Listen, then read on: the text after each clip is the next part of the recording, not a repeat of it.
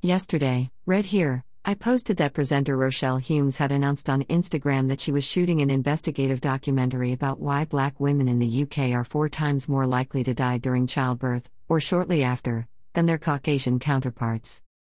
In response to the Humes announcement, author Candice Brathwaite, who has campaigned about issues regarding Black women and childbirth in the UK for years, shared an Instagram post stating, "The truth is, up until 6 weeks ago I thought I was going to present that documentary.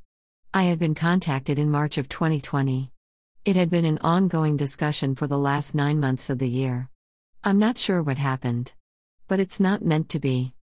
This led many to wrongly believe that Candice had been working on the same documentary, but was later dropped as its host and replaced by Humes.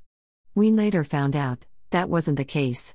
Humes has made a documentary exploring the same subject matter with a different production company.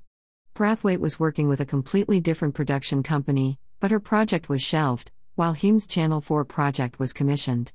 To be clear, Brathwaite was not involved with the Humes documentary in any way, shape, form, or fashion. Hours went by before Brathwaite released a statement clarifying the situation. During that time people, Black women in particular, were all over social media, fighting for her honor, citing colorism, while Humes was getting it in the neck.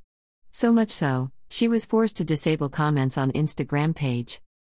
In her clarification statement, Brathwaite added, her agent approached Humes' team and asked if she could co-host the Channel 4 documentary with Humes.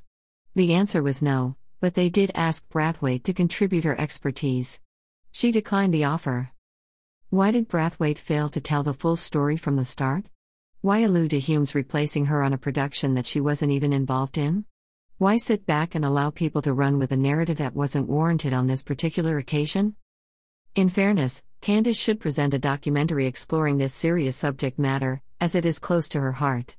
But it is possible that yesterday's questionable antics may have just done enough to resurrect her project.